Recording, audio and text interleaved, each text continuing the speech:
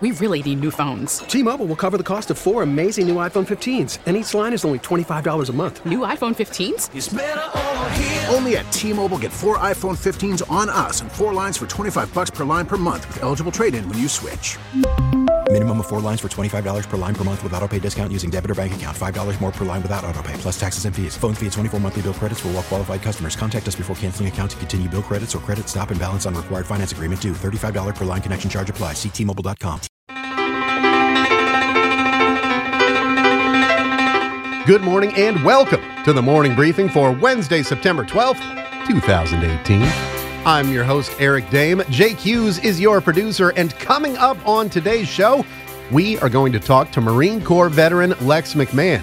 Now, Lex has a fascinating life story that's led to his current position as the Chief Operating Officer of Titan Fighting Championships, a great MMA organization. Before that, he served in the Marine Corps. While he was serving in the Marine Corps, his mom started dating a guy who it turned out had some pretty strong ties to the Marine Corps. And actually, Lex had learned about while he was at Parris Island, his mom's new boyfriend, Colonel Ed McMahon. Yes, the Ed McMahon from The Tonight Show and everywhere else that you know Ed McMahon from. I mean, goodness sakes, the Publishers Clearinghouse sweepstakes and so many other places that Ed is known from. That ended up being Lex's father. You see, Ed adopted Lex. I don't want to get too far ahead of myself. We'll let Lex tell this cool story about Ed McMahon and how he came into his life and how he got from serving in the Marine Corps into the business world and eventually into the world of fighting.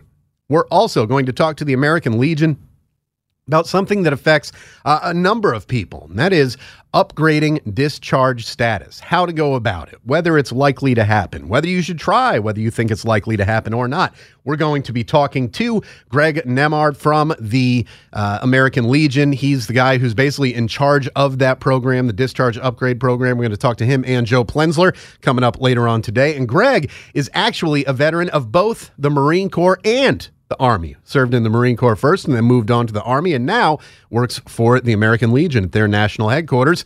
Jake Hughes, just an Army vet, not a Marine Corps vet as well. You never considered switching, going green to blue? No, I'm just a measly little Army vet. What do I know? You know, there was a program when I was, I guess, in the last few years of my service, where the Army was trying to get sailors to come over to the Army, the blue to green program. Yeah. And in my job field is one of the things that they were looking for. They were looking for broadcasters and journalists to come over from the Navy to the Army.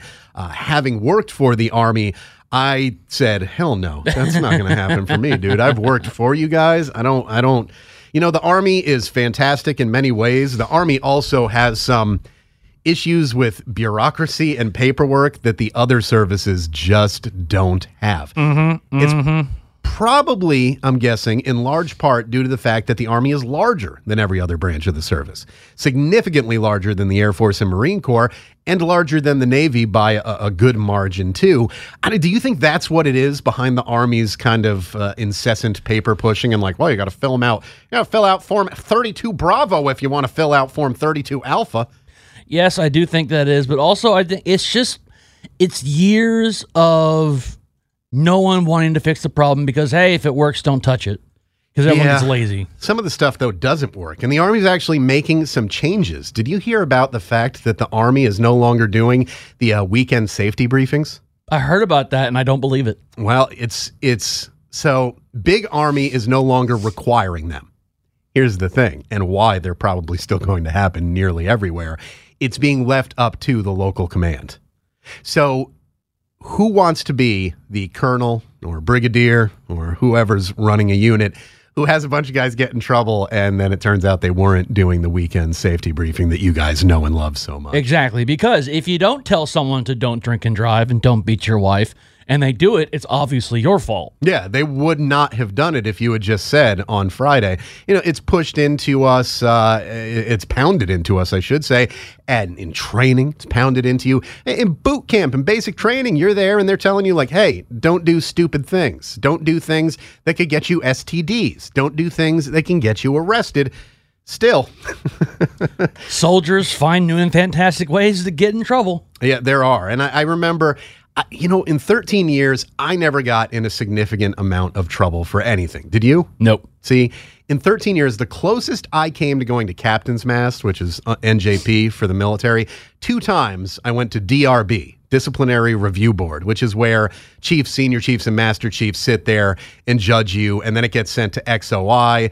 Once it gets to XOI, which is the Executive Officer Inquiry, it's pretty much going to Captain's Mast. If the chiefs say it should go, the XO is rarely going to say, I disagree with them. The first time was when I was at Navy Recruiting District Jacksonville. I was a department head. I was an E6. I was the only non-chief or officer department head. It was a department of 1, the Public Affairs Office. It was me. The senior chief in charge of supply did not like the fact that Petty Officer First Class was a department head on equal footing with him when it came to the meetings and stuff. And he felt that I should be working for him in supply. Okay. No was the answer to that. And he ended up lying to me and telling me, hey, the captain said he wants you to do this. And what this was engraving plaques for the annual award ceremony, something that took like a full week or 2 of work. I was like, the captain said he wanted me to do this? Yep, CO told me that this is your job. I was like, okay. I went back into this back room where the engraver was and was doing hundreds of awards. It was a big recruiting district. One day, while I'm back there, the captain comes walking back. Hey, Dame, what are you doing back here? Oh, I'm doing the engraving for the award ceremony, Skipper. Who told you to do that? Oh, Senior Chief did. He said that you told him that I was supposed to do it. He was like, go back to your office right now. The Senior Chief got lit up for that. Wouldn't you know it, a few weeks later, when I went to a meeting for an air show, that was one of my jobs, was kind of organizing the Blue Angels appearances. The Senior Chief went to my office looking for me, didn't find me, and assumed that I had skipped out of work early.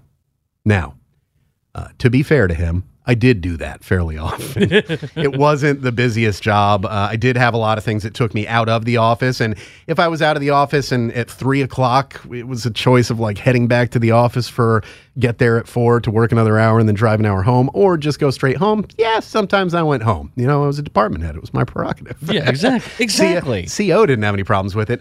So he basically accused me of dereliction of duty, and it went to Disciplinary Review Board. Thankfully, the Command Master Chief, who was one of the best he was the best Command Master Chief I ever had, knew exactly what was going on within a couple minutes of it starting and said, hey, where were you? I was at a meeting at Naval Air Station Jacksonville. Oh, can anyone verify that? Yep. Who? Commander so-and-so, who was over at the air station. He said, all right, you have his number? Called him on the speakerphone. Hey, this is Command Master Chief from Recruiting District. Last Tuesday was MC1 Dame over there, JO1, whatever I was at the time. Commander said yes, and they said, all right, well, you're excused. And then the meeting went on, and that Senior Chief got lit up by the Command Master Chief. So that was the first time. Second time was, I thought, even worse. We had a guy, I was working on a ship where a lot of classified documentation was happening, and one of the things that I oversaw as the leading petty officer of public affairs was the print shop. One of our guys printed something out that was classified on a non-classified computer and printer system. Big no-no. Doing a favor for a friend. I found out this was happening and found out that this data was on unsecured locations. I went to try to find my chief. He wasn't there, so I immediately went to ADP, the computer people, to tell them they locked it up. Everything was fine. Nothing got out there. I mean, this was submarine information. The master chief, who ran my department, found out about this and blew a gasket. She said, you should have come to me before you went to... Now it looks like I don't know what I'm doing because I didn't know about this and blah, blah. I was like, I needed to stop a secure information leak. I came to you as soon as it was done. Basically, the order that I went to her in, I thought it was more important to stop the information leak.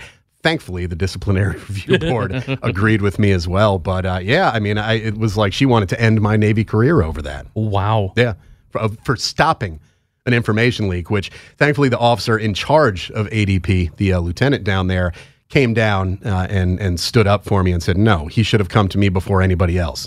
He asked the DRB a very simple question. And that question was, would the Master Chief have been able to secure that information that was on unsecured locations? No? Okay, I think we're done here. And then he got up and walked out. I was like, ooh. Of course, he was a former chief. So, he was a former chief. Normally, you won't see too many lieutenants doing that in the Navy. 03 is not going to be talking to chiefs, senior chiefs, and master chiefs like that.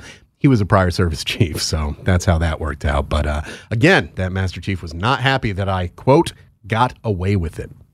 It's just one of those things. Although, Jake, you and I, not serving in the military anymore. When you were serving, was there ever any sort of a natural disaster that hit in any of your locations? I know you're at Fort Hood. They have sometimes small earthquakes, tornadoes, things like that, right? Well, I was serving, no. Well, there was a tornado once at Fort Riley, Kansas, but not while I was there. I was on leave at the time. If you had jumped into that tornado, you would have been transported to Oz. I know, and I probably would have been charged leave for it. I'm not in Fort Riley anymore. Yeah. Where's Hughes? He's AWOL. He's in Oz, hanging out with the... I don't know. Would you have hung out in Munchkin Land? That'd be kind of a cool place. You'd be the tallest guy there. I know. I'd feel like a god amongst men. A god amongst little people. Yeah, an interesting thing. Well, of course, there are several natural disasters headed towards and now one moving away from military installations. There was a cyclone that apparently was going to hit one of my former duty stations, actually the place where that issue with the secured information happened, Guam. It only brushed the island, so from what I've been reading, not too much damage there. It's an island in the middle of the ocean. Sometimes if a storm hits it directly, that can cause devastating damage. Nothing too major happened, so that's good. There's also a hurricane headed towards Hawaii, it looks like. Got that one to deal with. And then the more famous one, the one that's in the news right now, because it is slated to hit the mid-Atlantic coast, is, of course, Hurricane Florence, just taking aim at the Carolinas and Virginias. They're saying it's a Category 4 storm right now, which is a monstrous storm. I mean, you're talking Hurricane Katrina levels there. Could it build up to a Category 5, the strongest category of hurricane? I don't know. I've seen some people saying yes, but you wonder, are they just saying that to get people to realize the severity of it? I don't know. What I do know is this storm is going to hit the mid-Atlantic coast somewhere. We are right now in Washington, D.C. I live up closer to Baltimore. Looks like we're just going to get rain and wind, stuff like that. However, in Virginia and the Carolinas, it is not looking good. And actually, a member of our team is now headed down there if she's not there already. Just yesterday, Kayla Jackson, who serves in the National Guard, was recalled to head down there and prepare for doing whatever sort of operations. Oh, she was? Yeah, you didn't know about that. You were already gone for the day when this happened. She got the call yesterday afternoon. They asked where she was, told her, hey, pack up a week's worth of clothes at least and get in. And there you go. Is that something that you ever would have thought about, like going into the National Guard and dealing with that kind of stuff? No, I was always active duty. I didn't want to be when we were in basic training, my drill sergeants had disparaging terms for the National Guard. Yeah, but the National Guard does. I'll tell you this, in my opinion, within CONUS, within the United States, the National Guard is doing more than any other branch of the service. I agree now, but back then I didn't know. But you never considered it? You never thought of, like, when you were a youngster growing up down there, we talked about yesterday on September 11th when you were in high school, when the planes hit the towers, and that kind of, was one of the things that contributed to you joining. Was the National Guard ever a consideration, particularly because you can join up in the National Guard when you're younger than actually in the active duty military? I've known people join the National Guard when they were like 16, 17, still in high school. No, I always wanted to go active duty. Yeah. Well, the National Guard, of course, is going to be playing a role in everything that happens down there, as is Team Rubicon. We're trying to work out an interview. Rubicon is very busy right now as they prepare for Hurricane Florence. But this is not looking good. Really not looking good. The Navy's already sent 30-plus ships out of Norfolk. They are evacuating not just the military, but the states in general. Virginia's eastern shore, the Outer Banks of North Carolina. Evacuations in place. And, man, you just hope that people are doing it, because anytime there's an evacuation and the storm ends up being just as bad as they thought it would, that's when really bad stuff happens. That's when you get more deaths, more devastation, like Superstorm Sandy up on the Northeast, New Jersey, Long Island. People were put in danger and then put rescue workers in danger because they just refused to leave when they were told to. I don't understand that mindset. What do you think is behind people not wanting to leave their homes? Stubbornness and that feeling of, it'll never happen to me. Yeah, well, they're playing the odds. Everything is never going to happen to you until right when it does. So, looking at the military installations, of course, many of us in the military served in the state of Virginia. Huge military presence in Virginia. I would say as big, probably, if not larger, than any other location in the country. particularly Hampton Roads, where you've got Naval Station Norfolk, Little Creek, Dam Neck. You've got a whole bunch of stuff down there for the Navy. You've also got Army and Air Force bases. Langley Air Force Base is moving all the aircraft there, F-22s and T-38s. They're moving them to Ohio, and all personnel and families are being evacuated, and that's a bit inland. Langley's not like right on the water. It's inland just a bit, whereas, of course, Naval Station Norfolk and Expeditionary Base Little Creek, those are right on the water. All naval personnel and their families who live in the lowest lying areas of Norfolk ordered evacuated. That's interesting to me, this differential between the Air Force and the Navy. For the Navy, families who live in lowest lying areas of Norfolk being evacuated. Langley, which again is inland a bit, the Air Force is moving all personnel and their families and evacuating them. Well, it's the Air Force. They have to make considerations for their 5-star hotels. Well, we joke it's a serious issue, but it is interesting that I know in this area that is not as susceptible to floods and storm surges and things like that, the Air Force is moving their personnel out of there. We joke around about how well the Air Force takes care of their personnel, but this seems to be another example of kind of how the Air Force rolls in a way that the other services look at and go, hey, how come they're not taking care of me like that? Yeah. I would suggest if you are a sailor or a Marine or whomever in Norfolk, Virginia Beach, those whole areas, just get out if you can. Go inland. Go up into the mountains. Go wherever you need to go if you need to. This storm, I believe, is scheduled to hit tomorrow, was the latest that I was seeing out of it. We've also got in South Carolina, of course, a military presence. 1,600 South Carolina National Guard soldiers and airmen have been mobilized, and they've also got Blackhawks coming into the area. The Adjutant General for the Guard in South Carolina says they are ready to meet the request from their partnered agencies and emergency managers. Coast Guard personnel in Charleston preparing their rapid deployment resources to assist during and after the storm. Of course, the Marine Corps has numerous locations in South Carolina, including Air Station Beaufort, where all non-essential DoD personnel are ordered to evacuate by the commander, Colonel Timothy Miller, down there at MCAS Beaufort. Joint Base Charleston has limited evacuation orders, and Parris Island. I was talking about this with Joe Plensler, Marine Corps veteran and Legion spokesman. They're moving all the Marines at boot camp in Parris Island. They're moving them to Albany, Georgia. There's a Marine Corps supply depot there. They're basically just going to move them on buses, get them over to Albany, Georgia, which is a significant drive away. I would say at least 4 hours, 3-4 hours. Something like that. They are going over there, and they're going to continue their mission at Albany. I was thinking about this. What do you think that bus ride is going to be like for Marine Corps recruits? I can just imagine the DIs are just going to be standing there like, you think you're on some sort of field trip? This ain't no field trip. This bus drive is going to be hell for you, recruits. And then they will make it hell for them.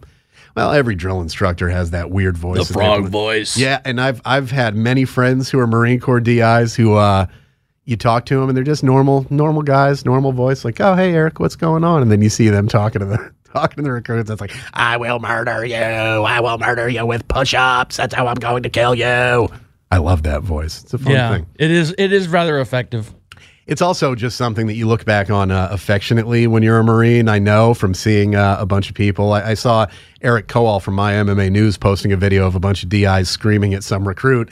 He was like, this is funny now as I watch it, but back then I would have been terrified and crying. Yeah, I shared a video on my social media feed which said basically, had this been me, it was the same thing. I think it was a DI screaming at some poor recruit, and that would have brought me to tears when I first joined. But now it's just hilarious.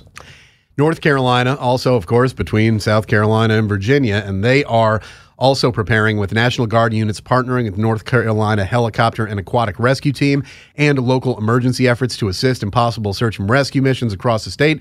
200 Guard troops have been activated so far, with the possibility of a total of 6,000 in North Carolina being activated. FEMA is also currently delivering trailers of MREs, cots, and other emergency preparedness supplies to soldiers at Fort Bragg. They're about to go through a hurricane, and now you're going to make them eat MREs. I know, it's cruel and unusual. Goodness, that just talk about adding insult to injury. And, of course, other things going on. As we mentioned, Recruit Depot, Paris Island, Air Station Beaufort has now ordered mandatory evacuation for all personnel. Camp Lejeune, no mandatory evacuations, but personnel are placed on Liberty administrative leave during the height of the storm. So they're actually putting them on leave during this.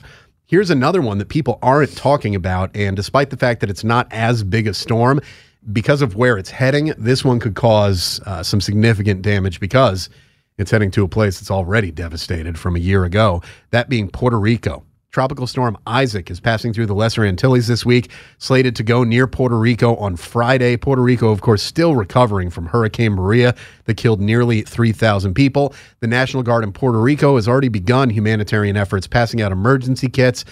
Airmen from the Muniz Air National Guard base on the island are also on a warning order to assist. It's been downgraded to a tropical storm, but winds could be up to 73 miles per hour and produce up to 4 inches of rainfall on an island that is still just facing a big climb back to where it was. This is not a good situation. The weather is just, it's a bunch of perfect storms, essentially. We've got a hurricane moving towards Hawaii. We've got a hurricane moving towards the East Coast, a tropical storm moving towards Puerto Rico, had a cyclone just missed Guam. It's one of those things, man. I also was lucky enough to have not had to deal with any natural disasters while I was in, although I just missed a couple. When I was stationed in Sicily, Mount Etna had erupted like 6 months before I got there, 5 months before I got there, and that was a big deal. And then I got to Jacksonville, Florida, where I was the disaster preparedness coordinator for the command, just a few months after they had been hit by something like 4 hurricanes in 1 year. It would have been 2004 hurricane season in Florida was a devastating one where they just got hit by storm after storm after storm. Virginia and North Carolina, I mean, this thing looks like it's going to go head on into the coast, not like the normal hurricane route where it seems to kind of come up the Gulf Stream and the inside of it is going to hit the coast. This thing is looking like a head-on collision. And again, if you know people in that area who are saying like, we're just going to stay home, we'll deal with it, we'll batten down the hatches, do what we got. No, tell them to get out and tell them to take their pets with them. Yes. It's another thing that we see during these, and that was one of the things I would bring up when I was the disaster preparedness coordinator. If you got a dog or a cat, don't leave them behind, man. They are even less capable of taking care of themselves, particularly if they're indoors. If an animal's outdoors, it may be able to get itself to a place where it can survive. Then again, it may not. If you bring it with you to where you're going, if you're going to be safe, the pet's going to be safe with you too. And if a hotel won't take the pet or whatever, sleep in your car, but sleep in your car in a safe location, do things the right way, the smart way, think things through. Don't just, the dog will be fine. We'll leave some food for him and whatever. You don't know. Think about Hurricane Katrina, how long it was before people were able to get back into their houses there. Same thing in Puerto Rico. Anytime a major hurricane is hit, you sometimes have weeks until you're able to get back home. You're going to leave out weeks worth of food for your dog or your cat? That's not something that you need to do or you should even be considering doing. Keep an eye on the storms. We'll be keeping an eye on that and, of course, a whole bunch more. It's been a rainy summer already, too. That's another issue that's come up with this hurricane. The ground is already soaked. Where's that water going to go, Jake? Up. Mm-hmm. You're going to have flooding more so than you would have on a normal summer, I would say, because we've had so much rain in the mid-Atlantic this summer. It's like a sponge. Sponges only suck in water up to a point when they are saturated, and then there it is. So we're going to have to deal with some similar things to that coming up with this storm. Fingers crossed that it's not as bad as they're saying it's going to be. Maybe somehow it loses some steam or makes a U-turn. That's what I'd really like to see. How about the thing just turns around and is like, just kidding. Going out to the middle of the ocean. That would actually probably be even worse because it would go out to sea, get stronger, and eventually come back. I'm just saying go out to sea and die. That's not how science works. Well, sometimes. Sometimes that's how science works. We know how a lot of things work, although we're not geniuses. We're just two guys who sit here talking about veterans issues Monday through Friday at connectingvets.com. And, of course, on social media, we are at Connecting Vets. No .com, just at Connecting Vets. And if you go on Facebook at 7:15 every morning, and then we upload it later, you can watch the first segment of the show. You may be watching it right now on Facebook. And then, of course, you'll get to hear about what's coming up on the full show, which is going to air at connectingvets.com/listen at 8:15 a.m. with replays at 11:15 a.m. and 4:15 p.m. Today's show is a fantastic one. Lex McMahon, Marine Corps veteran, Chief Operating Officer of Titan Fighting Championships, fascinating guy. Comes from a fascinating family. His adopted dad, Colonel Ed McMahon. Yes, that Ed McMahon. He was a colonel in the United States Marine Corps. Lex is going to tell us about his relationship with Ed, how that relationship actually led him into the world of MMA, which he currently works in, and so much more. Just a fascinating life. I mean, really, Ed McMahon and MC Hammer both played a role in him getting into mixed martial arts. Oh, wow, really? That's a sentence I never thought I would say. You're listening to The Morning Briefing. We're also going to have American Legion National Headquarters talking about discharge upgrades later on. We will be back with Lex McMahon right after this. We're CBS Radio's ConnectingVets.com. Connecting vets every day. Online and all over social media. Facebook, YouTube, Instagram, and Twitter at Connecting Vets.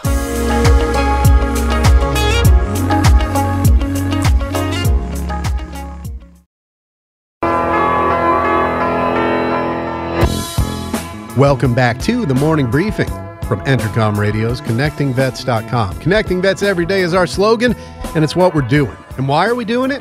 Well, because each and every member of our team knows what it's like to have worn the uniform. Just as importantly, we know what it's like to have taken that uniform off for the very last time. And so every day, our team of veterans is working to get the best information, the best benefits, the things that you need to live your best veteran life. Putting them on the website each and every day, connectingvets.com, and follow us on social media at Connecting Vets on Facebook, Twitter, Instagram, and YouTube. It's Wednesday. That means it's American Legion Day here on The Morning Briefing. And our next guest, and guests, we have two in studio, is Greg Nemhard, Assistant Director of Discharge Claims Upgrade for the American Legion, and also our old friend Joe Plensler. Gentlemen, good morning. How are you today? Doing great. Good. Thank you for being. Well, we are glad that both of you are here. We've talked to Joe before. We know all about him. Let's find out a little bit about Greg Nemhard. As I understand it, you're one of those odd creatures who served in two different branches of the military. So, Greg, give us like the Cliff's Notes version of your time in service. Where you from? When'd you join? And what'd you do? Yeah, that's right. I was in the Marine Corps first, and then I joined the Army Reserves. I joined the Marine Corps a year and a half after migrating to the U.S. from Jamaica. And I spent most of my time on Camp Pendleton. I was a box kicker. That's supply for, those who forget. And I did 2 tours, got out after my second tour to Iraq. And then I joined the Army Reserves a little less than 2 years later. I did HR office work then for the Army Reserves. Very cool. And when you got out, did you immediately come to work for the American Legion, or how did you become a member of the Legion team eventually? It was a long way getting here. When I first got out, I moved out of Florida to Boston, got a job working for the Army, and eventually moved down here to Virginia. And by way of job change, I found out about the American Legion, joined up, and then later on, I applied for a job there, and here I am. Overall, before we talk about the great work that you're doing, what's the experience been like for you, both as a Legionnaire, as a member, and then later on working for the organization? Well, as a Legionnaire, it was more of an honor being part of the organization that represents such a wide community. But it wasn't until I started working for the American Legion that I really learned to appreciate the American Legion because of all the things that the American Legion does for the veteran community. I mean, it's mind-blowing just learning about some of these things and how the American Legion represent veterans. And me being a natural advocate, I felt like I'm home. I fit right in. I love advocating on behalf of others, and the American Legion makes that possible every day. There's a lot going on at the American Legion, both on the national and the local level. The local posts are doing great things in the community, also giving a great sense of camaraderie for veterans out there. Right, Joe? Yeah, absolutely. I mean, there's a lot of things that you can do, whether it's bingo, whether you want to do a fundraiser, the Legion Riders we were just talking about off air, raise a lot of money and also have a good time doing it. Yeah, they're having some fun out there on the roads as well. Yeah. Maybe not today as it's raining in our nation's capital, but Greg Greg Nemhard is working on the things more at the national level, although it affects people at all levels. You are the Assistant Director of Discharge Claims Upgrade. So, first off, what does that exactly mean? Are you the guy who tells someone, all right, we will help you try to upgrade your discharge claim, or does it mean something else? That's exactly what it means. We are the guys that help. The onus is always on the veteran to get a lot of things together, but we provide a lot of the resources and the information for them to submit a request to the board of the different services, whether it's the Marine Corps, Navy, Army, Air Force, or even Coast Guard, to upgrade their discharge. Anything that is less than honorable, they can request after, we recommend after a certain number of years, that they can request to have that upgraded.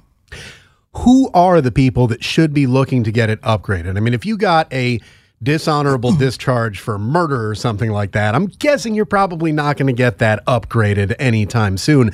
Who are the people that are eligible for this and are most likely to see some sort of upgrade in their discharge status? Well, anybody that did not go through a general court-martial are eligible to apply for the upgrade. Doesn't mean they're going to get it. But if you have anything less than an honorable and you did not go through a general court-martial, and it's been, at least 5 or 6 years, those people are eligible. Now, there are very different circumstances for different folks, and some people may have gotten kicked out based on, minor administrative issues. Somebody may have popped on a urinalysis, after one-time event. We have now a community of veterans who were diagnosed with PTSD after they got out the service. And it turns out that PTSD diagnosis or the illness contributed to some behavior. So they've had 2, 3, 4, 5 years of good service, and all of a sudden their behavior shifts. And now they're finding out, I have PTSD that may have contributed. Those folks especially should look at getting a discharge upgrade. But there's a lot of veterans out there with other than honorable discharge, and a lot of it is for administrative or misbehavior. Those folks should definitely look at getting an upgrade. Does there need to be some sort of mitigating factor like PTSD? I mean, if someone is removed, let's say, an other than honorable because, failure to adapt to military life, basically. They're constantly showing up late. Is that something that they can ever get changed without some sort of mitigating factor that shows there was maybe like a medical or mental reason for them to have had the issue? Yes, there is. And like I said, a lot of it is circumstantial. So those folks who, they don't have any kind of psychological issues, they had a pattern of misbehavior. They couldn't adapt to military life. They were late for their morning assemblies and everything. Absolutely. One of the things that the board looks at is, okay, what did this veteran do before entering service? How did they perform during their time in service? And what have they done since leaving service? And that part is key. And that's why I said after some time, after you've been discharged, you need at least 5-6 years to develop a history after service. So the board takes a look at everything. And somebody may have done poorly during their time in service and maybe even for that reason got kicked out, but they got out of service and they've had a stellar career, education. They look at that and they can see, okay, maybe they were having difficulty because of these factors. They take all that into consideration when making their decision. Who is it that makes that decision particularly? I mean, the American Legion helps people trying to get an upgrade. The American Legion doesn't have the ability to, there you go, you got it, right? Absolutely. We give them the paperwork, the resources, and we guide them in the process. We even accompany them to the hearings. There's a panel of board members for each service, Navy and Marine Corps combined, but then you have the Army, Air Force. And that panel of board members makes a decision together as to their voting members as to whether the person gets an upgrade or not. And they either do it based on a document review, or if the veteran goes to a hearing, they do it based on a combination of document review and the veteran's own testimony. And it does sound like your behavior after the fact. When you leave the military, some people might be surprised to say, like, well, if you got an OTH discharge for something you did in the military, it should be basically that they're looking at alone. But it's actually more than that, right? It sounds like what you do after you get out counts. Absolutely. It doesn't guarantee anything, but it does count because they look at it. What you do after service can give some clues as to what was going on while you were in service. It could be that, that's just an age thing. You were immature. You made some silly mistakes. It could be a character flaw. But they look at the big picture. They look at what you've done after service, and they say, well, even if what you did in service was simply you being, misbehaving or not adhering to rules and regulations, they look, okay, have you learned your lesson? Have you adjusted to life? Have you been a contributing member of society? Or have you continued the same pattern of behavior? One question that I think a lot of people would have for you, Greg, and we're speaking with Greg Nembhard, Assistant Director of Discharge Claims Upgrade at the American Legion, is what difference does it make for someone if they go from other than honorable to, general or whatever the status is? How does that benefit the veteran who received an OTH? Well, the most important is you have a different picture of your service. If you have children, you want to be able to tell your children, I have a honorable discharge. A lot of veterans, they care about their legacy. They want to be the right example for their children and their family members. On the other side of it, a lot of veterans want to be able to take advantage of certain benefits offered by either local, state, or federal governments, whether it's VA benefits, housing benefits, and the type of discharge on your DD-214 could affect whether you qualify for those benefits or not. And especially for homeless veterans or veterans who are just down on their luck, they're the ones that usually need it the most. They're the ones that I get calls from the most.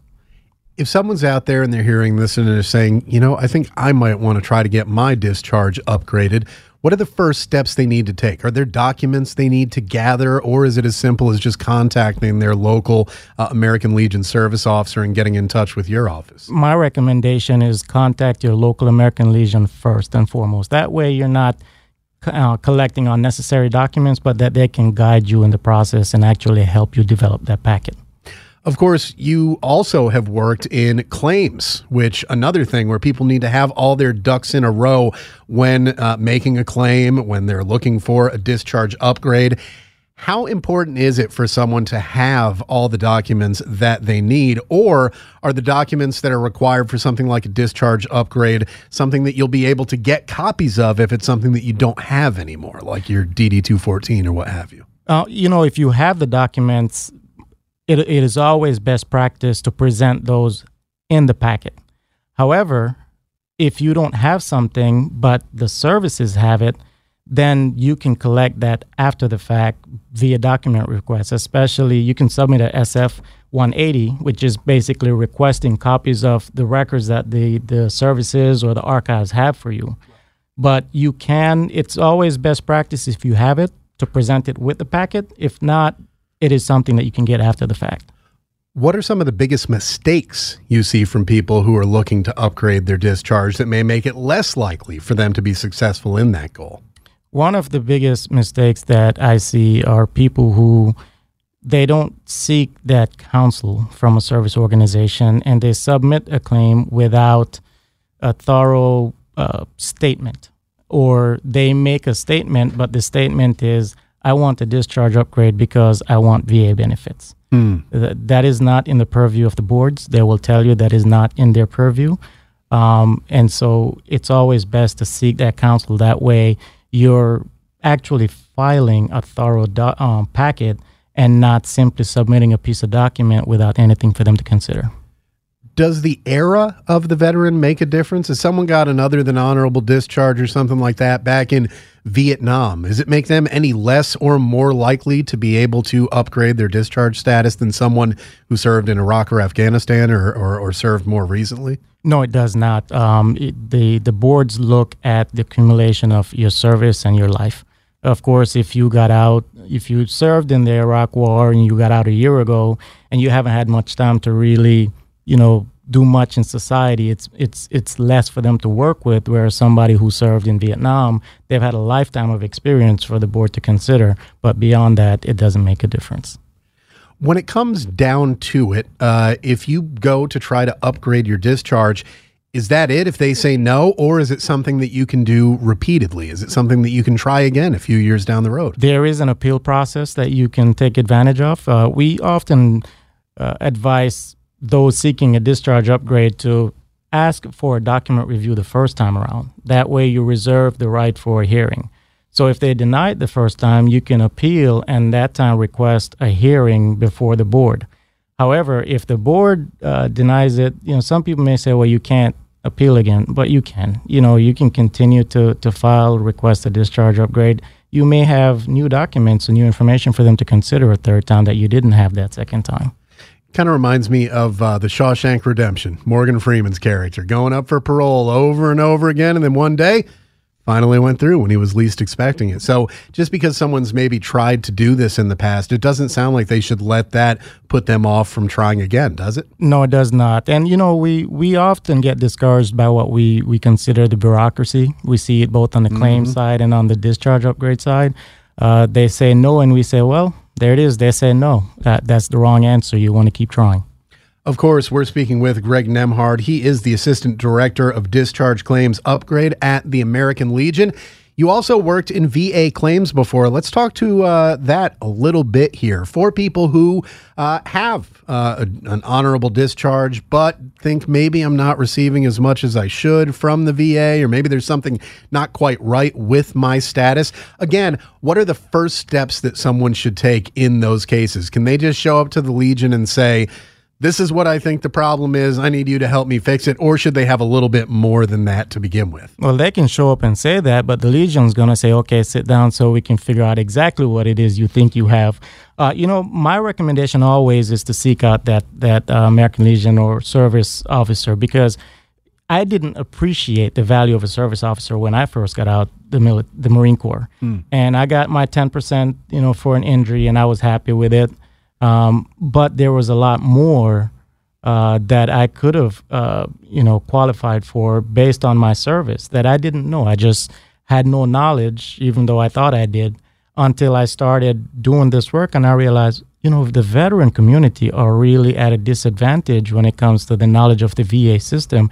So first and foremost, I always recommend seek out your service officer, seek out an American Legion representative, talk to them, bring whatever military documents, medical records, or even records of care you received after you got out the military. That way they can review everything and give you the proper advice.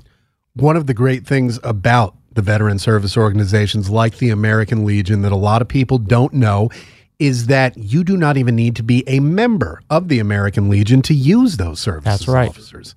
I mean, that is huge. That's a wonderful service that's provided to every eligible veteran out there, whether they're a Legion member or not. It's a great service. What are some of the other things that the service officers can do for vets out there through the Legion? One of our main things is advice. We provide advice to veterans. So whether you're seeking VA benefits, whether you're seeking burial benefits or trying to determine a pre-need burial care for you and your family, if you're seeking assistance with housing or those things that can point you in the right direction, service officers are a wealth of information for things that are both local and national. And, if you have an issue and you think, I don't know where to turn, your service officer can point you in the right direction. And those service officers are available at your local American Legion posts. If that post doesn't have one, you can find one at another post. And you can, of course, contact the American Legion directly.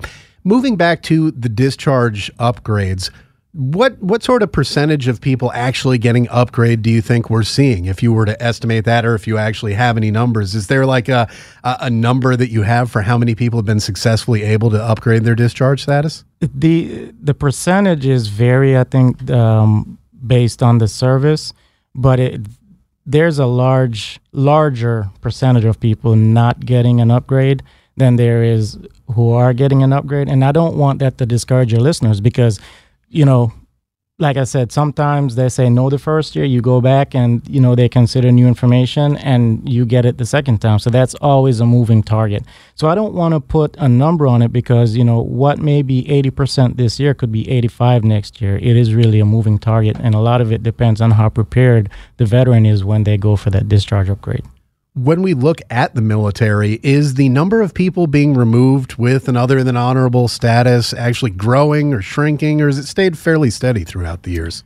So it looks fairly steady. The majority of the calls I get are folks with other than honorable, but the majority of the calls I'm getting are from veterans who have served prior to 1990. There are a number of veterans that have contacted me who have served since the first Gulf War who are seeking an upgrade. But right now, the majority of the ones that I'm speaking to are those older veterans who just did not even know there was a discharge upgrade process that they can even seek. How do you think we can get that word out to those people, whether it's those Vietnam veterans, those veterans from the 80s, the 70s? How do you think we let them know about the possibilities that are available to them to maybe change the status of their discharge? By doing exactly what you're doing right now and reaching out to those service organizations and doing interviews. They can go to legion.org. We've just worked on a flyer that we're hoping to get published here in the near future that will be available to veterans seeking information on discharge upgrade and other benefits, and just talking to your local American Legion representatives. We've got, in every state, we've got service officers that are available to help veterans. And like you said, you don't have to be a member of the Legion. It doesn't cost anything. And that can be found at legion.org/service officer, and they'll dial you into the people in your state who are close to you that can help you with the issues. And of course, it doesn't cost anything, but it costs somebody something. The Legion is paying for it, and that's part of what membership does. It allows for these services to continue. And, we've seen a decreasing number of veterans out there as the World War II generation leaves us, the Korean War generation leaves us. It seems to me like it may be more important now than ever for people to take part in the veteran service organization sphere, whether they want to join the American Legion or a different organization. This is something that's going to help a lot of people, isn't it, Joe? Oh, sure, absolutely. And you're absolutely right. I mean, back in the World War II, Korean, Vietnam generations, a lot of people served a little bit. And with the advent of the all-volunteer force, there's just fewer veterans around because fewer people are serving a lot more, combat tours. And so you're right. I mean, we have 22.5 million veterans in the United States today, and if nothing changes by 2043, we're going to have less than 15 million veterans in the United States as the overall population goes to 405 million. So, now more than ever, it's important for veterans to band together and join a VSO. And the VSOs, of course, beyond the veteran service officers and those wonderful community events that are held and fundraisers. The VSOs, like the American Legion, are also advocating on behalf of veterans each and every day. I mean, Absolutely. You guys are working at the national headquarters in D.C. There isn't a day that goes by. Even when Congress is out of session, the American Legion is never out of session. No, you guys are still definitely working. wearing down the marble on Capitol Hill. What are some of the biggest things that the Legion's focused on right now as Congress, of course, is back in session after their August recess? I think we had a pretty good year last year with about 5 major pieces of legislation passed. So right now we're really focused on making sure that those are implemented properly and following up on that and make sure they're funded. A good example would be the VA Mission Act. Right now that's the funding for that's still in question past May of next year. We're also, watching to see how the Department of Veterans Affairs does rulemaking to streamline those 9 community care programs into one. We're looking at, why are there 40,000 provider vacancies over at the Veterans Health Administration? Those are some hard questions we're asking to Secretary Wilkie right now, because that's all capacity to treat vets. And, it's just like community care programs is fine, especially for rural veterans who live far away from VA facilities. But in places that do have VA facilities, we're wondering why those providers aren't hired. And if there's 40,000 vacancies, why are only about 4,500 listed on USA Jobs? You'd think there'd be 40,000 vacancies listed on USA Jobs. We've talked about that. It is interesting. And the fact that in the last 4 years, I believe it is, that number has stayed fairly steady between 30 and 40,000 people. They've actually added 40,000 additional positions at the VA and haven't filled those ones. And there's a lot of questions about redundancy and what the real deal is. And that's kind of what we need to find out. And it's hard for, Joe Navy, Joe Army, Joe Marine Corps, Joe Air Force, Joe Coast Guard to just walk up to the Capitol and get in there and get those meetings. That's what the Legion and the other organizations in Washington, D.C. are able to do for them. Yeah, sure. And of course, we had the Appeals Modernization Program that went out, and that is aimed at, getting rid of this backlog of claims and appeals that we have at the board. And I know the board had taken steps. They've hired new judges and new personnel to try to deal with it. And they rolled out the Rapid Appeals Modernization Program, but that requires participation in order for that to be as effective as they hope it will be. But we're looking forward to seeing how that also works out. And participation is what it's all about. I mean, if as veterans we don't stand up and say what we need and demand what we need actually get done, it's great that they pass legislation, but then if they can't figure out how to pay for any of those programs, guess what? It ain't going to happen. Thankfully, there are organizations like the American Legion who are working tirelessly each and every day to make sure that veteran voices are heard on Capitol Hill and around the country. Joe, if people are interested in finding out more about the American Legion, what's the best way that they go about doing that? I would go to www.legion.org, and I prefer if they add a / and put join after that. Oh, yes, that's a little subset of the website, of course, and you do not need to be a member to take advantage of the service officers, as we've been talking about today. But if you do become a member, that means that you are helping other veterans gain access to those service officers and keep those programs operating at the high level that they do. Well, we've been speaking with Greg Nembhard and Joe Klenzler from the American Legion.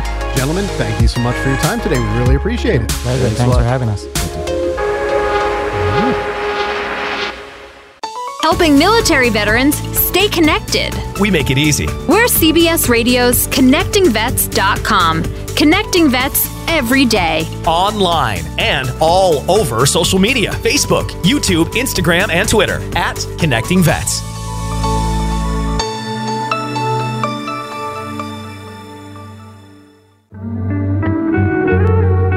Welcome back to the morning briefing from Entercom Radio's ConnectingVets.com. Connecting vets every day. Our next guest is a Marine Corps veteran and the Chief Operating Officer of Titan Fighting Championships, the MMA organization. He also has a familial tie to the Marine Corps. You see, Lex McMahon's adopted father is Ed McMahon, who served in the Marine Corps, in fact, reached the rank of colonel. I asked Lex about his relationship with his famous dad. The last name that you have is a fairly famous one because your adopted dad, Marine Corps veteran, a colonel, as you said, World War II and Korea era veteran, I believe, is very well-known Mr. Ed McMahon. A lot of people don't know that Ed was a Marine. They think of him as, Johnny's buddy sitting on the couch having a great old time. What do you remember about him telling you about his time in the Marine Corps? Well, first of all, when I met Ed right when I was coming out of boot camp. And my mom, those Marines out there who remember boot camp, I got a phone call right before graduation. You don't get a phone call. And the senior drill instructor called me up to the DI hooch, and he said, "Listen, you got a phone call." And he leaned in and he goes, "Who are you?" And I was like, "Sir, what are you talking about, sir?" And he said, "Well, take your phone call." So I picked up the phone, and my mom was on the other line. She said, "Honey, I'm going to be bringing my boyfriend to your graduation." I was like, "Mom, you're kidding, right? Like, you just called me? Like, you realize how much I'm going to pay for this call?" She was, "Well, it's pretty important that I tell you. It's Ed McMahon." And, I just spent 13 weeks in Marine Corps boot camp learning the history of the Corps and all the significant, figures that we have historically. And so the first thing I said was, "Wow, he was a colonel in the Marines?" And that's how I addressed him. That's how I looked at him, was colonel. And I addressed him as colonel for probably the first 5 to 6 years of our relationship. We had the Marine Corps as a common bond. And, we quickly became very close. I was the only one of his children who went to the Marine Corps. So I think he really took a liking to me and took me under his wing. And, I had never really had a father. My real father was either passed away or just not part of my life from the point I was 3 months old. I don't care, because ultimately it became my dad. And when you got a dad like that, who is truly one of the great men of his generation, you feel blessed to have that guy in your life. And so, but that was how he came to be in our life. And, probably, I think I was 26 years old. I'd actually already served in the Marine Corps and EAS, and was in just finishing up, I think, I want to say, I forget exactly when it was, but it was at 26 years of age. I come home for my birthday from school, and I have this Tiffany frame box, and he hands it to me, and I open it up. And as I'm reading the document that's inside, it's legal pleading paper, and it becomes pretty apparent that this is an adoption decree. And I think to myself, wow, this is really odd, because I'm 26 years old and I have a whole life as another person. And then within that split second, I also thought, wow, what an amazing gesture by this incredible man to help fill the void in my life. I was like, how could I not say yes? So I said yes. And, we really did have that relationship. He really was my dad. And, I actually was able to give the eulogy on behalf of the family at his funeral. And it really was a pretty poignant and profound moment for me. And there's a great story behind that, which I'm happy to tell as we move through the interview, if you'd like, because it really personifies what military and in particular the Marine Corps experience is. Absolutely. And we're speaking with Lex McMahon. Lex is a Marine Corps veteran. He's a chief operating officer of Titan Fighting Championships, a wonderful MMA organization, and the son of the legendary Ed McMahon, Marine Corps veteran himself, a colonel. A question about that for you, Lex. When we think of Ed, we think of just such a personable, happy, jolly guy. That's that persona that he had, in his profession. Marine Corps colonels are not often perceived in that way. Was there still a lot of Marine left in him, or was that public persona more exactly how he was? The public persona is 100% how he was. He was certainly a Marine through and through, but I think he was a man who was capable of conveying a message and commanding respect without dropping the hammer. He made you want to perform. He was one of those leaders, one of those men who people looked up to automatically, and he got you to fall in line pretty quickly. And we had a pretty regimented house, and it wasn't because he was a dictator. He was far from that. You just wanted to please him because he was just such an incredible person, and he taught me so much about being a man, about being a Marine, about being a leader, about being a human being. Truly was blessed to have him in my life. Of course, if people Google Lex McMahon, they'll find, look at a lot of things about Titan FC and all the great work that you're doing. If they go to the image page, they will see pictures of you in your dress blues delivering that eulogy that you were talking about. And you said that there's a really great story behind that, and I'd love to hear it. Sure. So two parts of it, and please indulge me, it'll take just a minute. The first part will really explain, they actually both do, will really explain the brotherhood that we have in the military. And obviously, I'm biased to the Marine Corps, but it truly goes across the board for all the military community.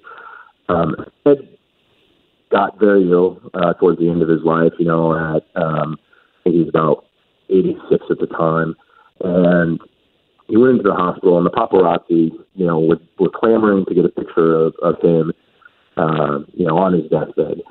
And I called all my buddies, and I said, listen, this is what's going on. And these are all, brother Marines. And they all took time off from work. And for the entire time that he was in the hospital, which is almost 6 months, once he went in, he never came out. We stood a 24-hour guard rotating, and these men just took their personal time, their family time, went on leave to help fulfill that, so that the paparazzi couldn't get a picture of him, and they never did because we had Marines on sentry. That says a lot about the community. Now, soon after Ed went into the hospital, I think he knew that he wasn't getting out, and so he called me to his bedside, and he said, "Listen, I've given you everything, and I've never asked for everything." And I said, "That's correct, sir." He goes, "It's time to pay your bill." I said, "Roger that, sir. I can do that." He said, "This is what I want. I want to be buried as a Marine by the Marines, which includes you in uniform. I also want on my headstone it to read, 'Here lies Colonel Ed McMahon, a good entertainer, but a great Marine.'" And I said, "Roger that, sir. I can take care of it." I stepped outside, and after that, I kind of gained my composure, and I made a phone call to a gentleman who Ed and I had befriended, which was Lieutenant General. I was just telling the story yesterday. I'm blanking on the name all of a sudden. But Lieutenant General, it'll come to me. He was in charge of all the Marine Corps bases on the West Coast. And I said, "Hey, sir, this is Lex. This is the request I have." And he said, "Listen, I'm going to give you a phone number. I want you to call that phone number in 5 minutes. Just give me a moment to make a phone call." I said, "Yes, sir." The phone number was for General Amos at the time, and who was the assistant commandant. And I called up General Amos and I said, "Sir, here's the story." He said, "Listen up. Here's what I want you to do. I want you to get down to Camp Pendleton. I want you to get fitted for your dress blues because I'm sure you don't fit into them anymore." I kind of chuckled. I said, "No, sir, I do not." And he said, "I'll take care of everything else. Just let me know when it's the time." So a few months later, I let him know it was the time. And at service, 50 Marines in dress blues, including the Lieutenant General, came. He gave the eulogy on behalf of the Marine Corps, and I gave the eulogy on behalf of the family. And the story's great as is right there, but it gets better, which is fast forward, because of my work with A Hero, the Mill Vet nonprofit that I'm involved in on the board for, I got the opportunity to meet Kyle Carpenter, the young Marine who threw himself on a grenade in Afghanistan to save his buddy. He's awarded the Medal of Honor. Kyle invited me to his Medal of Honor ceremony, and which, by the way, is the most patriotic thing you can ever participate in. If you ever see it, and those who never will, trust me, it's truly a week-long, just incredible festival celebration of the actions and heroism of the individual. But at Kyle's ceremony, we're about to walk into the part of the White House where the medal will be awarded by the president, and I see General Amos, who's now the Commandant of the Marine Corps. I walk up, and he's chatting with somebody. I walk up and say, "Excuse me, sir, I apologize for interrupting. My name is Lex McMahon," and a huge smile came over his face. And he goes, "I know who you are." He gave me a hug, and I said, "Sir, I just want to thank you for helping me fulfill my father's dying wish. He was a Marine through and through, and he just wanted to be buried as a Marine by the Marines." And he said, "That's what we do. That's what this whole thing is about. It's about brotherhood. It's about camaraderie." So that's actually one of my favorite stories to tell, is because it personifies everything that Ed was, everything that I believe in, and everything that the military community and the Marine Corps in particular believes in. Wow. That is an incredible story coming from Lex McMahon about his dad, Ed McMahon. Yes, that Ed McMahon, Johnny Carson's buddy on the couch, and of course, just a wonderful human being, it sounds like, and of course, an amazing Marine, and man, do I like the story of that tombstone. Lex, let's move back to the end of your Marine Corps career. You said law school you went to. What do you remember about the time when you finally, ended your time, you never really cut ties with the Marine Corps, obviously, as that story just illustrated, but when you finally fully left the Marine Corps and putting the uniform on behind until delivering that eulogy, what do you remember most about that time? I remember it being a struggle, trying to find a sense of self and how I fit into the community.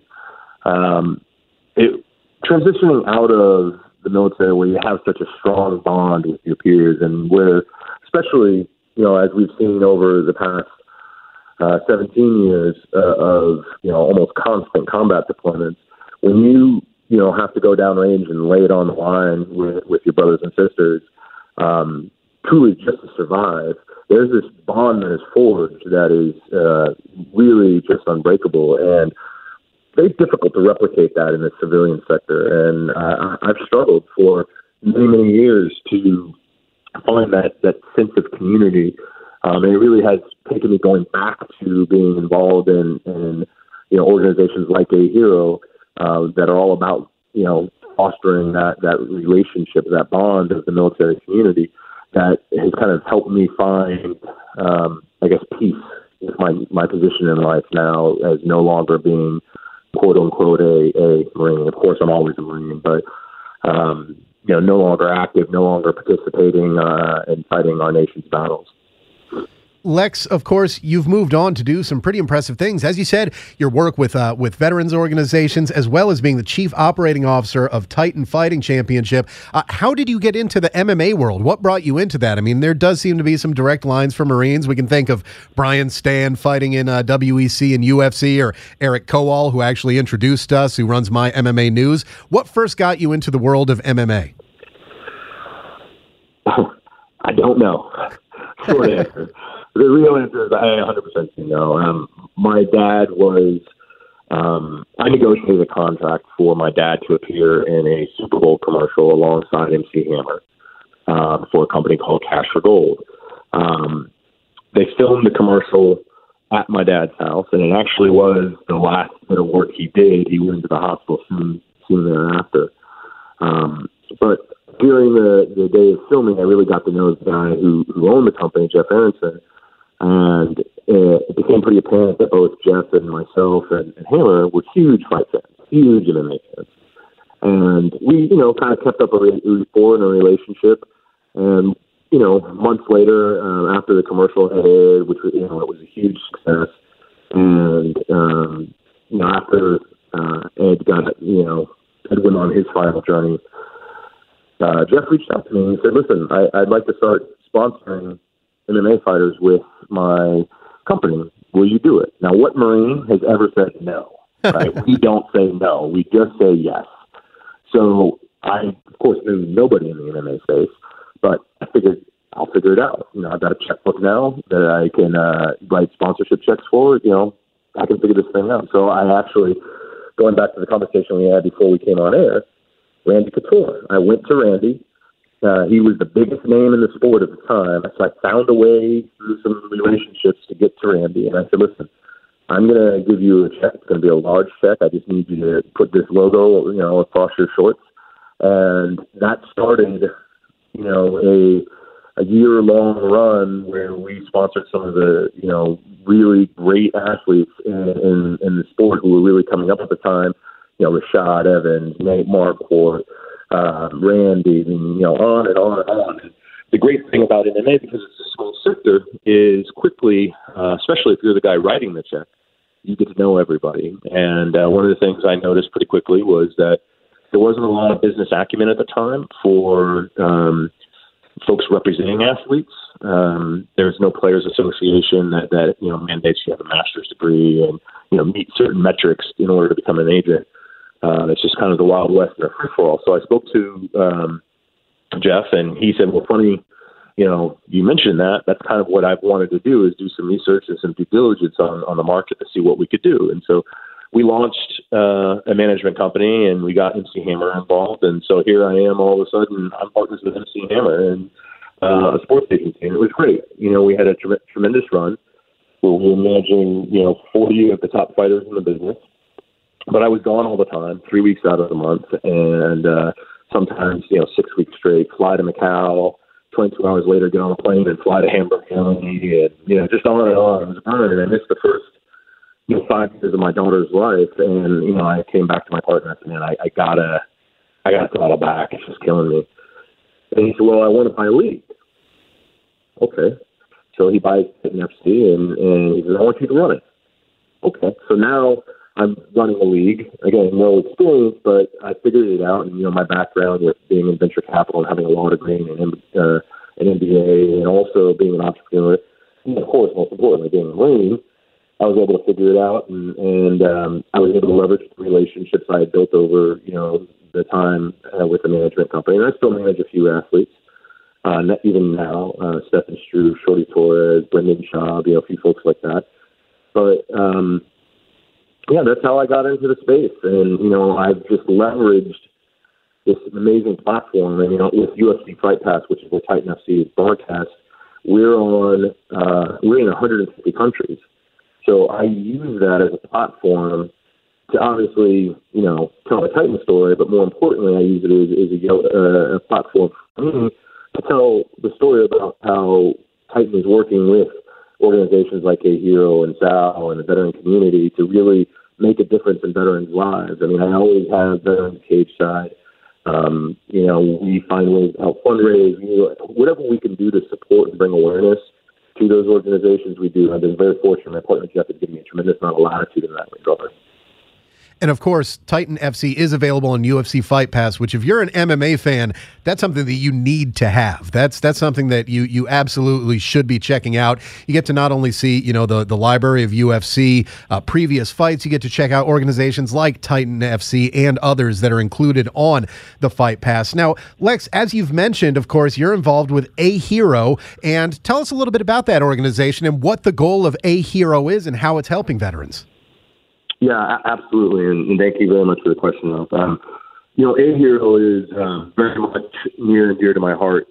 After 9/11, I actually tried to re-enlist in the Marine Corps, and I was in MEPS, going through medical. All the paperwork was already done. They had me all set to go back, and they discovered that I had a degenerative eye disease and that I was disqualified medically from re-entering service. Absolutely devastating to me. So I kind of regrouped and gathered myself and said, okay, if I can't go serve downrange, I want to serve those that are serving. And that began my quest to find ways to support the warfighter. And, a few years down the road, I've done a few things, but a few years down the road, I had the opportunity to meet who is now a Marine Corps major, a gentleman by the name of Lee Stuckey. Lee had been a sergeant in Fallujah, came back, finished his college at Auburn, then as a commissioned officer, did several tours in Afghanistan. So I did a lot of really bad things and got blown up, suffered TBI, lost Marines. And I think one day he just hit his breaking point, and he was sitting at his desk at home, or his dining room table rather, and he had his phone sitting upright so you could see the glass. He had a bottle of Jack Daniels, and he had his 45 in his mouth, and he was squeezing the trigger when the phone rang, and it said, "Mama."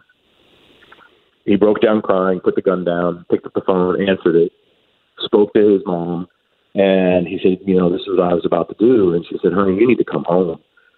He's from rural Alabama, so he took some leave, and he went home, and he spent a lot of time out in the woods, hiking and hunting. And also, he connected with a group of veterans in that area, everybody from World War II all the way through Gulf War, and also OIF and OEF vets. And he found that it was very cathartic to spend time out in nature with like-minded people because they could understand him, and he felt comfortable opening up and talking to him. So that was really kind of how A Hero was born. He said, if this helps me, it's going to help other people. And he came to me pretty quickly and said, I need help. And he also went to another friend of ours, Lieutenant Colonel Dave Glassman, who was a 53 driver who's now retired.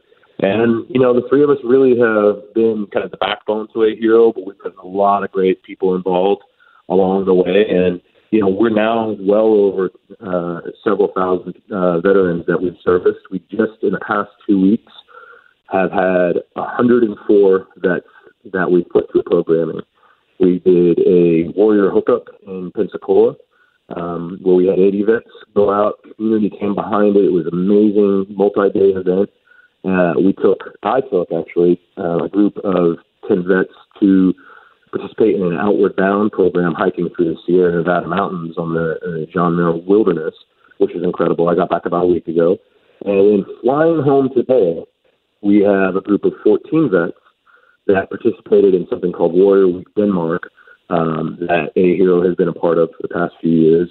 And, we had a Marine Corps Colonel, an Army Sergeant Major, a whole group of folks that went and represented A Hero for us and had a great experience with the Danes and their veteran community. It really is, the goal is for us to put people that are like-minded in a fun environment and allow them to engage in peer-to-peer counseling, because we found that someone who is a civilian and who hasn't served, it certainly can be empathetic, but they truly don't understand. And if they don't understand, the service member of the vet is not going to open up to them and really say, like, I could go up to somebody and say, hey, man, how'd you get hit? Tell me about it. And they will. And if, a civilian or someone who just hasn't served goes up and asks that same question, chances are that that's really not going to talk to them about it. And therefore, they're not going to get that opportunity at healing and catharsis. So, that's really, what A Hero is and what it's all about. I'm blessed to be a part of it. I've seen save so many lives. The statistics are truly staggering, in terms of veteran suicide. And I think we play a role in helping to stop that. And I think 8 years I've been a part of A Hero, we've had 2 of our alumni take their life when compared against the national average. I think that's pretty good. And I think it says that type of programming is impactful because it creates a community. As we're wrapping up each program, I tell everybody involved, I say, listen, there's 2 things I need from you. 1, you need to know you're loved. 2, you need to pay it forward. You need to be a part of this community. You need to fall back onto this network that you're now a part of. If you, hit that darkness, and you need to help others who may be kind of in the same spot or going through the same sort of experiences, you need to help them out and show them the light. So, that's what A Hero is about. And you can check it out at A Hero USA. It's truly incredible organization, all volunteer based. We run, I think it's like 94 cents of every dollar raised goes directly to supporting a warfighter. We run, again, all volunteer based. And I think that's really kind of one of our competitive advantages, and one of the metrics I look at when I get involved in an organization is it a volunteer based organization? It is really incredible, and another of these wonderful organizations out there working to help veterans. Again, that website is aherousa.com. Lex McMahon has been our guest. He is on the board there. He's also the Chief Operating Officer of Titan FC, Titan Fighting Championships, I should say, and a veteran of the United States Marine Corps, as was his dad, the legendary Colonel Ed McMahon. Lex, we want to thank you so much for your time today, and more importantly, thank you for the work that you're continuing to do to help our brothers and sisters in uniform out there. We really appreciate it. Thank you so much for the time, Eric. I really appreciate it, and it was great to chat with you, my friend. Helping military veterans stay connected. We make it easy. We are CBS Radio's ConnectingVets.com. Connecting vets every day. Online and all over social media. Facebook, YouTube, Instagram, and Twitter at Connecting Vets.